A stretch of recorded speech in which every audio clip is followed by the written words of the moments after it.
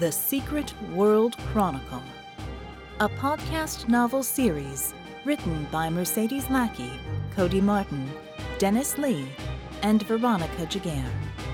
Presenting Season 9, Avalanche. Season of the Witch. Written by Mercedes Lackey, Cody Martin, Dennis K.Lee, and Veronica Giguere. So, Bella looked around the tables. If there was ever an incongruous setting for what might be the most important meeting in the history of the world, this was it. They were on the lowest inhabited level in Top Hold, Vicky's space. You couldn't call it an apartment. It looked more like a squatter's setup in an abandoned warehouse. Vicky had cleared away her combat practice gear so that the center of the space could have tables set up in a rough square. Card tables, because that was all Echo could scare up at short notice. Horrid, harsh fluorescent lighting glared down from the ceiling 10 feet above the square of tables, leaving the rest of the room in shadow. It smelled of damp concrete, cheap Russian cigarettes, and ozone. In the center of the open space formed by the tables was a tiny Medizin holoprojector. Seated at the tables and standing in what little space remained was the combined leadership of the free world, what was left of it at least. Generals, presidents, prime ministers, congressmen, and so on. They were all here, and more than a few of them still grumbling that they had to leave their aides and security teams outside. There were representatives from the United States, of course, as well as the United Kingdom, Germany, China, Russia, and India. There were more outside, but the big players had all ensured that they had seats at the table first. This was the big info dump. After this, everyone would break off and brief their respective national teams and get the gears turning. In case one of you somehow missed the memo, Vix's contact inside the Thulian forces gave us the hard location of what is described as the World Ship. Our allies, Amphitrite and Atlas, who used to be the Mountain, have gotten eyes on the thing, and this is an approximation of what it looks like. The holoprojector lit up with a stretch of open ocean. Floating on it were two shapes, shallow half-spheres joined together. Not impressive, until a line labeled 15 kilometers appeared beside them. This thing has been sitting in the middle of the Bermuda Triangle for all I know, since about 1938. It's been cloaked with Thulian stealth tech. That's a lot of ocean, so as far as we know, nothing ever ran into it, though this may be why shit keeps going missing in that area. Vix, take it from here. Vicky stood up. There was nothing left of the diffident, unobtrusive little mage of only a few months ago. Before you ask how A&A were able to get eyes on this thing when it stealthed, they measured it by the displacement area in the ocean. And don't ask me what the hell that means. She's a goddess of the sea, and you don't ask a 1,000-foot-tall goddess too many questions. This is where the Thulians are staging everything from. It's protected by a force field. They can sit out there until the end of the world and chuck stuff at us from there until we fold. They've got all the manufacturing capability they need. Amphitrite says they are mining the seawater, and according to my source, they have some way to get an endless supply of manpower. The only way we can reach them is to take down the force field from the inside. My contact on the inside is going to open a door for us to insert a small team to do that. But to keep the Thulians from catching on, we need to mount an attack to distract them. Then once the field is down, the fake attack can turn into an invasion of our own. There was a torrent of angry, and yes, frightened, babble at this point. Bella waited them out until the group settled again, and the most aggressive of the lot spoke up. It was, inevitably, General Johnston P. Raymond, who shook his head and took to his feet. He was the replacement for Arthur Chang, and Bella liked him markedly less than his predecessor. She suspected the P stood for Peckerhead. "Let me see if I got this right," he snarled.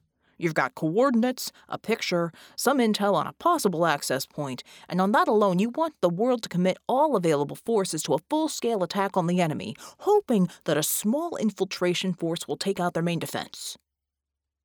Angry muttering erupted from the assembled representatives, most of them nodding their agreement. The Indian representative held up a hand, almost apologetically. How are we to protect our people if we are going to pull off the best of our fighting men and women for this attack? There was a chorus of agreement, and everyone looked to Bella. Bella remained surprisingly calm. And just how are your forces holding up under the current attacks? She asked simply. How long can you continue to do so? Natalia was not nearly as diplomatic.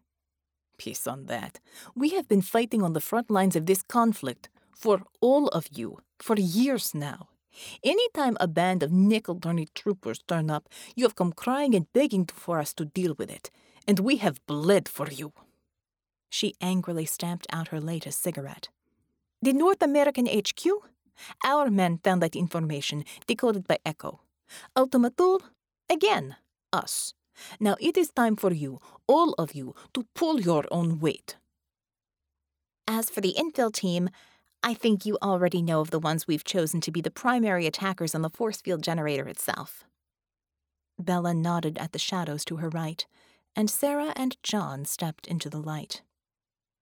Another murmur arose from the crowd. Ever since the destruction of Ultima Thule, the governments of the world had been trying to claim John and Sarah as their own.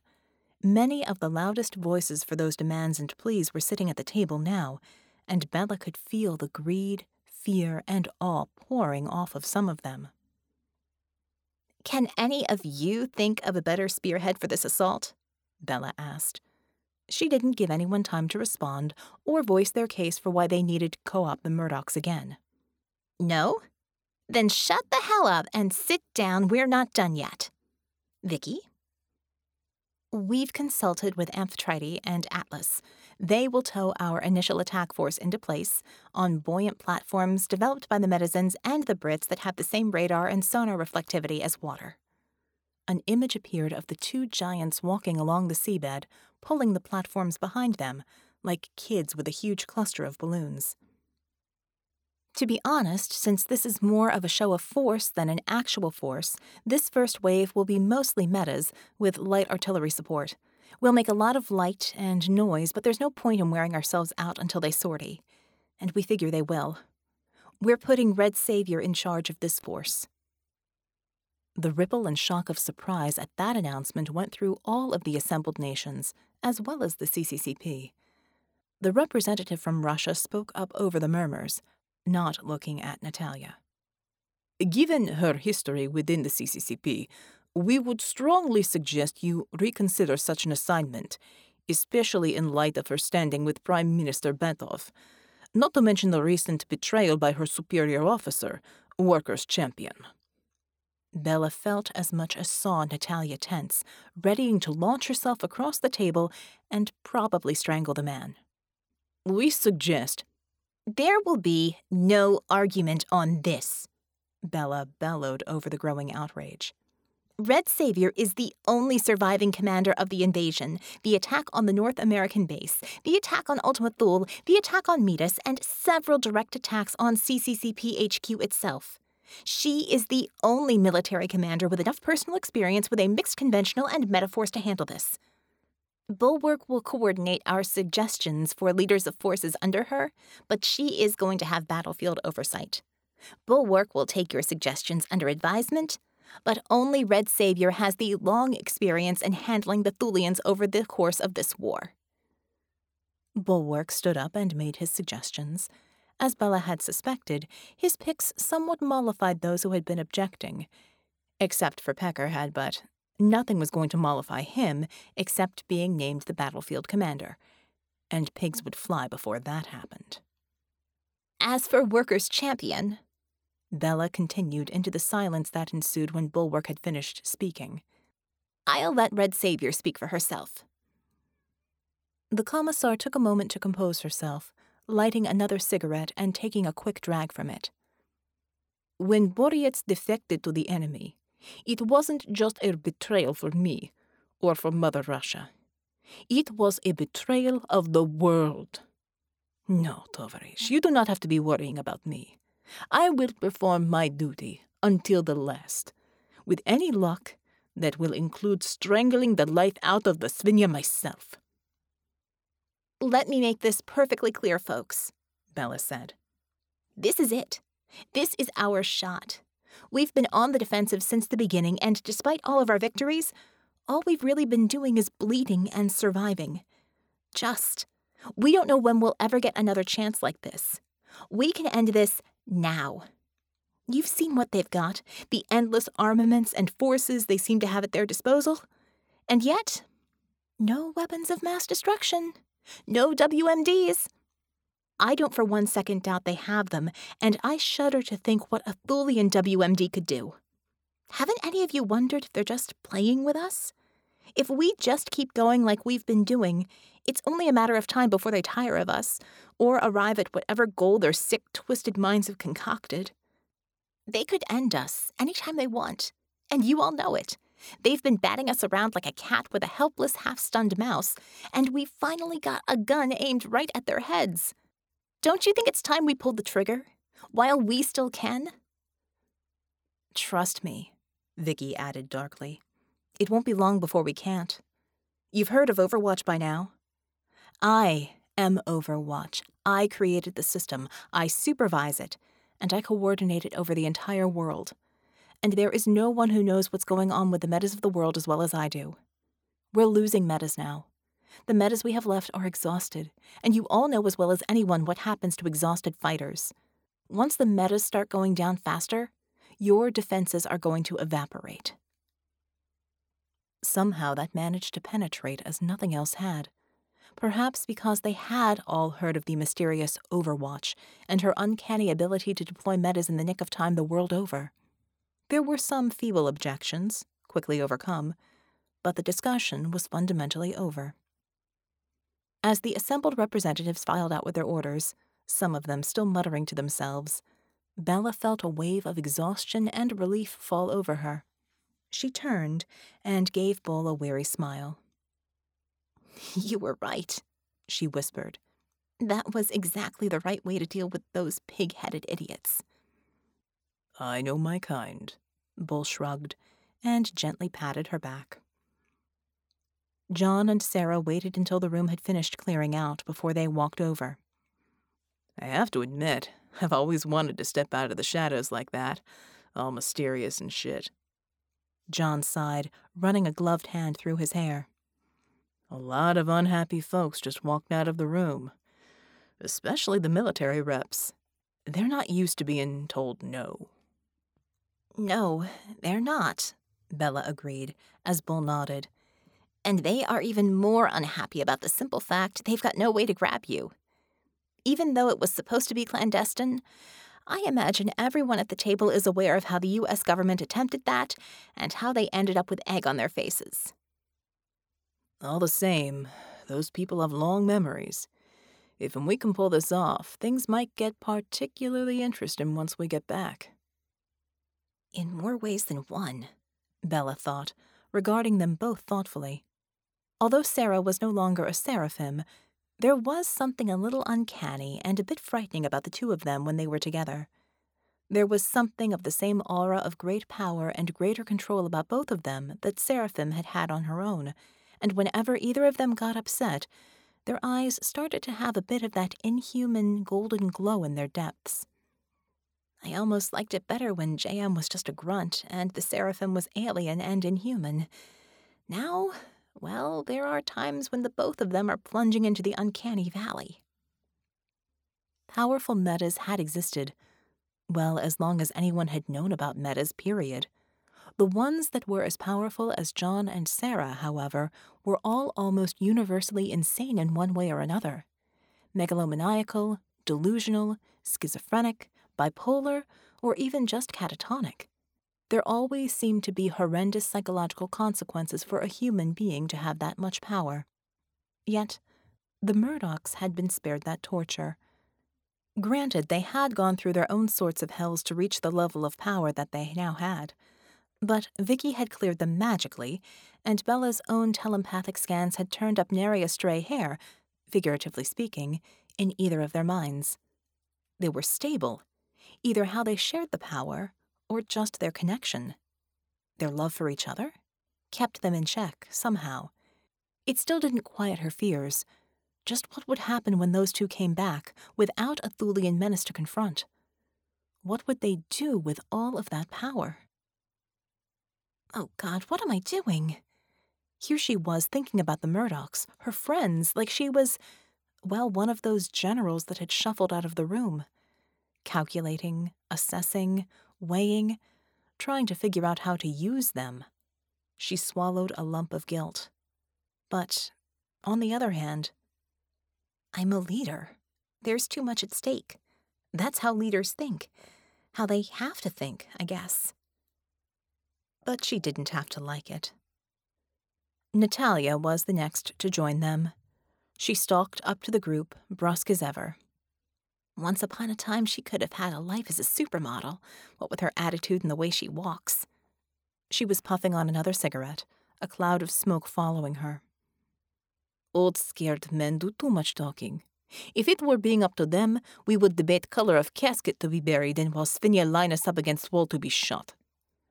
She looked around for somewhere to put out her cigarette. Finding none, she dropped it to the floor and crushed it with the heel of her boot. If she saw Bull's look of annoyance, she ignored it, and a second later, Herb scuttled up with what looked like a little shovel and a bamboo whisk, brushed up the butt and detritus, and scuttled away again. I do not have stomach for these bureaucrats, she said, spitting out the last word like a curse. I never have. I would say that it gets easier with practice, but I would be lying, Bella said, sighing. Nat fished a fresh cigarette out of her mostly empty pack. Murdoch snapped his fingers and produced a lighter-sized flame. Nat initially flinched, then leaned forward to light the cigarette. At least I'm not the only one that's still a little weirded out by the walking, talking nukes in the room. She turned to Bull, blowing out a cloud of smoke sideways. I am surprised, Tovarish, that you chose to nominate me to lead the assault. I was being tempted to say something during the meeting, but decided it was wiser to present, how you say, united front. I think it's safe to say we don't always see eye to eye on things, Commissar Savior, Bull said. But the facts are the facts. You are the most experienced field commander we have, and despite our differences, the one I would trust most to lead us in this fight. I still wonder how the coalition will respond. To be mixing command structures is a difficult obstacle, even with a witch and her Robotnik helping. They're still soldiers, Bull rumbled, and soldiers know how to follow the chain of command. Each group has its own commander, but you have final say. We make sure the commanders know that, and their forces will fall in line. After everything that's happened these past couple of years, you've got more clout than you realize, Commissar, John interjected. We've had mixed forces before. Nothing on this scale, perhaps, but still.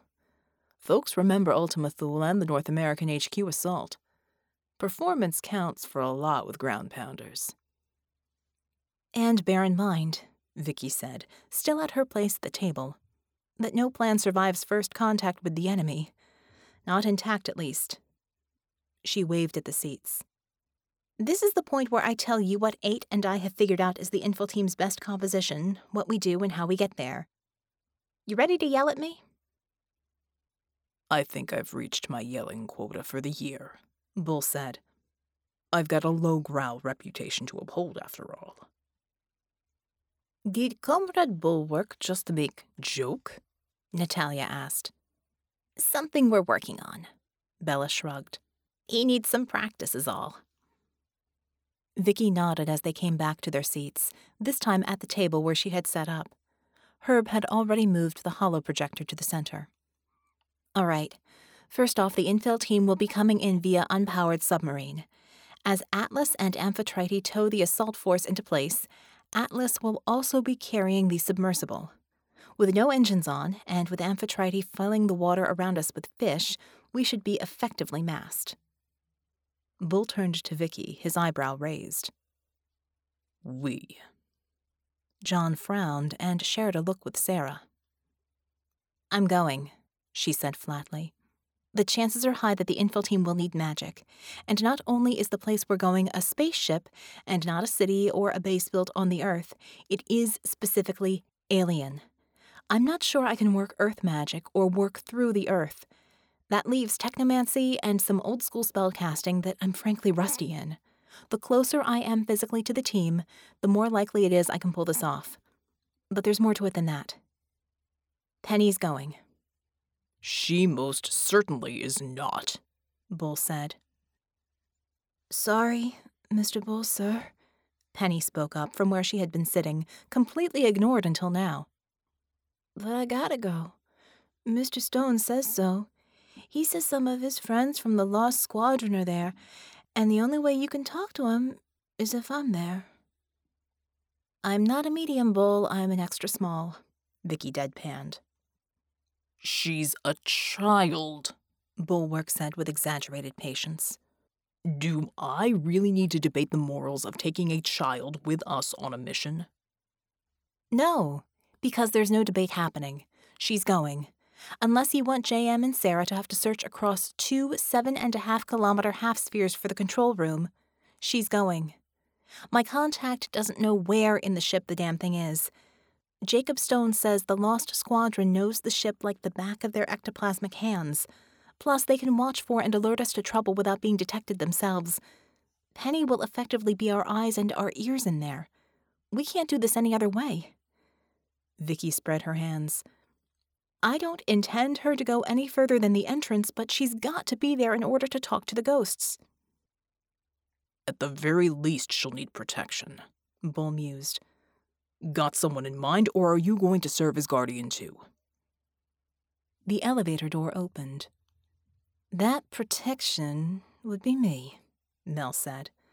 Looks like I got here right on time. She walked deliberately to where Penny was sitting and put both hands on Penny's shoulders, one flesh, one gleaming metal. I'm an army of one, and it's not just my illusions either, Cher. She raised her metal hand and flexed the fingers. Silent Nights packed me with frickin' lasers. Don't forget, Bulwark, I was a combat specialist before I was in Echo. Vicky nodded. I can't think of anyone who could take better care of Penny than Mel. She'll have the options of both passive and active protections, and nobody else I can think of can bring that to the party. She sighed.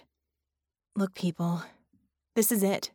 We've got one throw of the dice here. And if we don't win here, Penny's going to be no safer in Atlanta than she will be with us. Maybe less. Remember, my late uncle and doppelganger had plans for her, and for all I know, DG has a way of finding her even now. Bull looked at all of them, his lips pressed thinly together. I really don't like this. Tactically, you are all speaking sense, but I cannot approve of a plan that places a child in such danger. His eyes continued to scan them, a mute appeal for anyone to take his side. Finally, they fell on Bella, who returned his pleading gaze with one of stern conviction. I hate this, she said flatly. But Vix is right. Everything is riding on this, and we can't ignore any resource, no matter how young they are.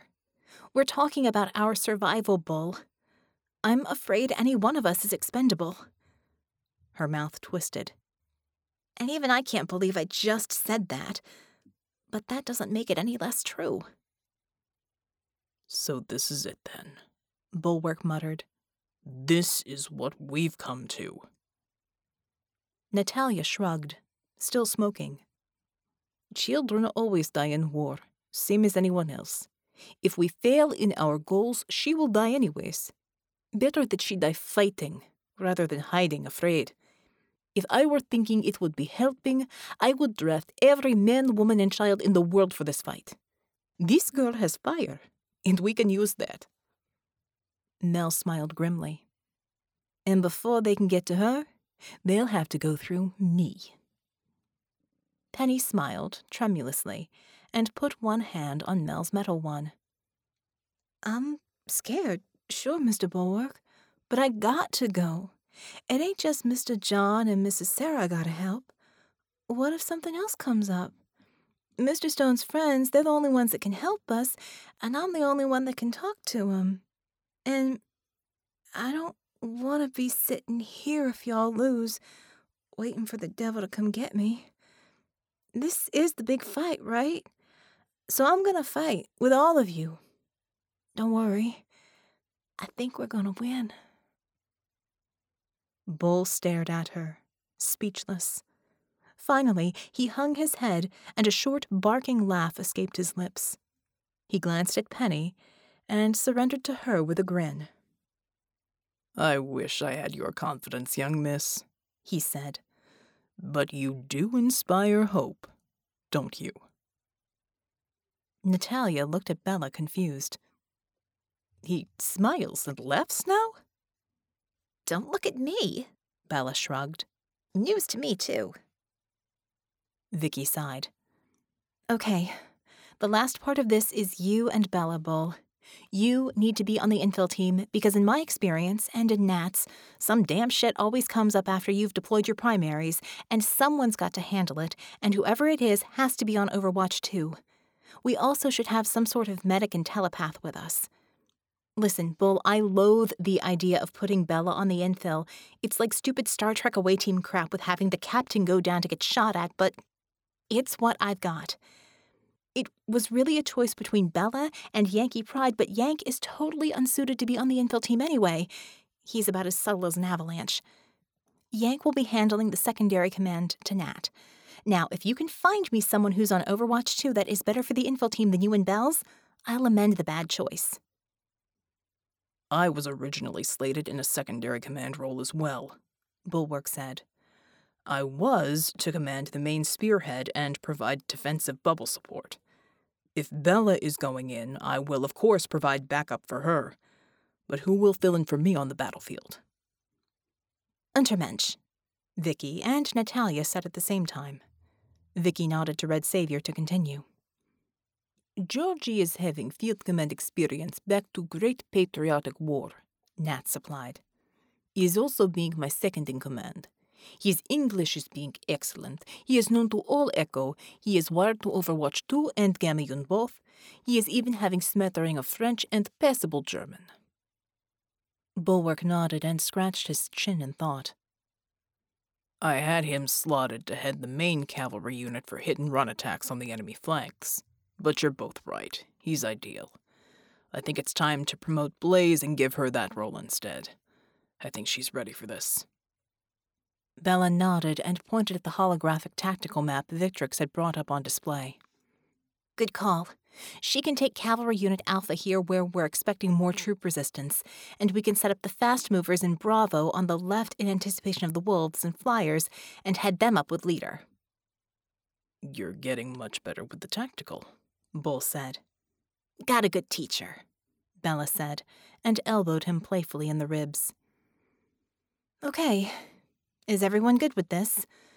Or as good as can be? Vicky asked, then ran both her hands through her hair, making it look for a moment as if she had stuck her finger in a light socket. The plan is pretty simple. We all go in. Penny contacts the Lost Squadron.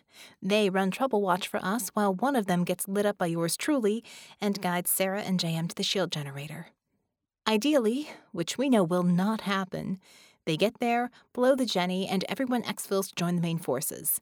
Meanwhile, Nat and the main forces knock on the outside, doing their best to make a lot of noise without expending too much to give us cover.